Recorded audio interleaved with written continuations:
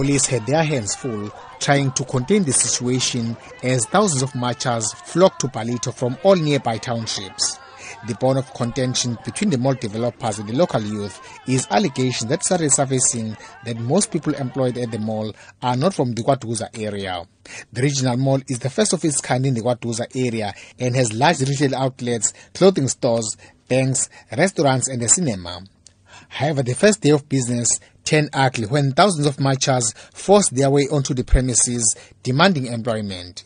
They accused the mall developers and the tenants of having failed to honor their commitment to employ local people. We want to know the people that are here, how did they get their jobs here, since we couldn't get the jobs and we are from KwaDuza wards. And we were told by our councillors that we will get the job only the KwaDuza wards only.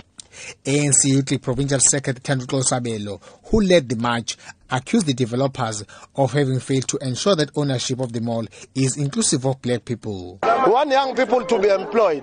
We see developments happening left, right and center in our communities, where big malls are being erected, but it's not translating to economic opportunities for young people. It's not translating to jobs for young people.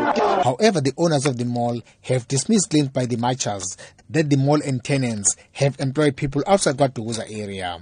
Patrick Flanagal is the chairman of the Flanagal and Gerard Development and Investment, the owners of the mall. And there we have about 2,000 people working here. Some of them will come from elsewhere because people like the Edgars and the Woolworths and the Checkers have got to bring some experienced people. But all the rest we've facilitated with local jobs.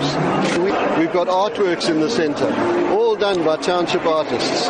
Because of the unemployment, there's an expectation that is raised for jobs. Mayor Ricardo Mthembu said the mall will bring much needed revenue in the form of rates while also creating jobs for thousands of local people. The marchers gave the developers 14 days to respond to their demands.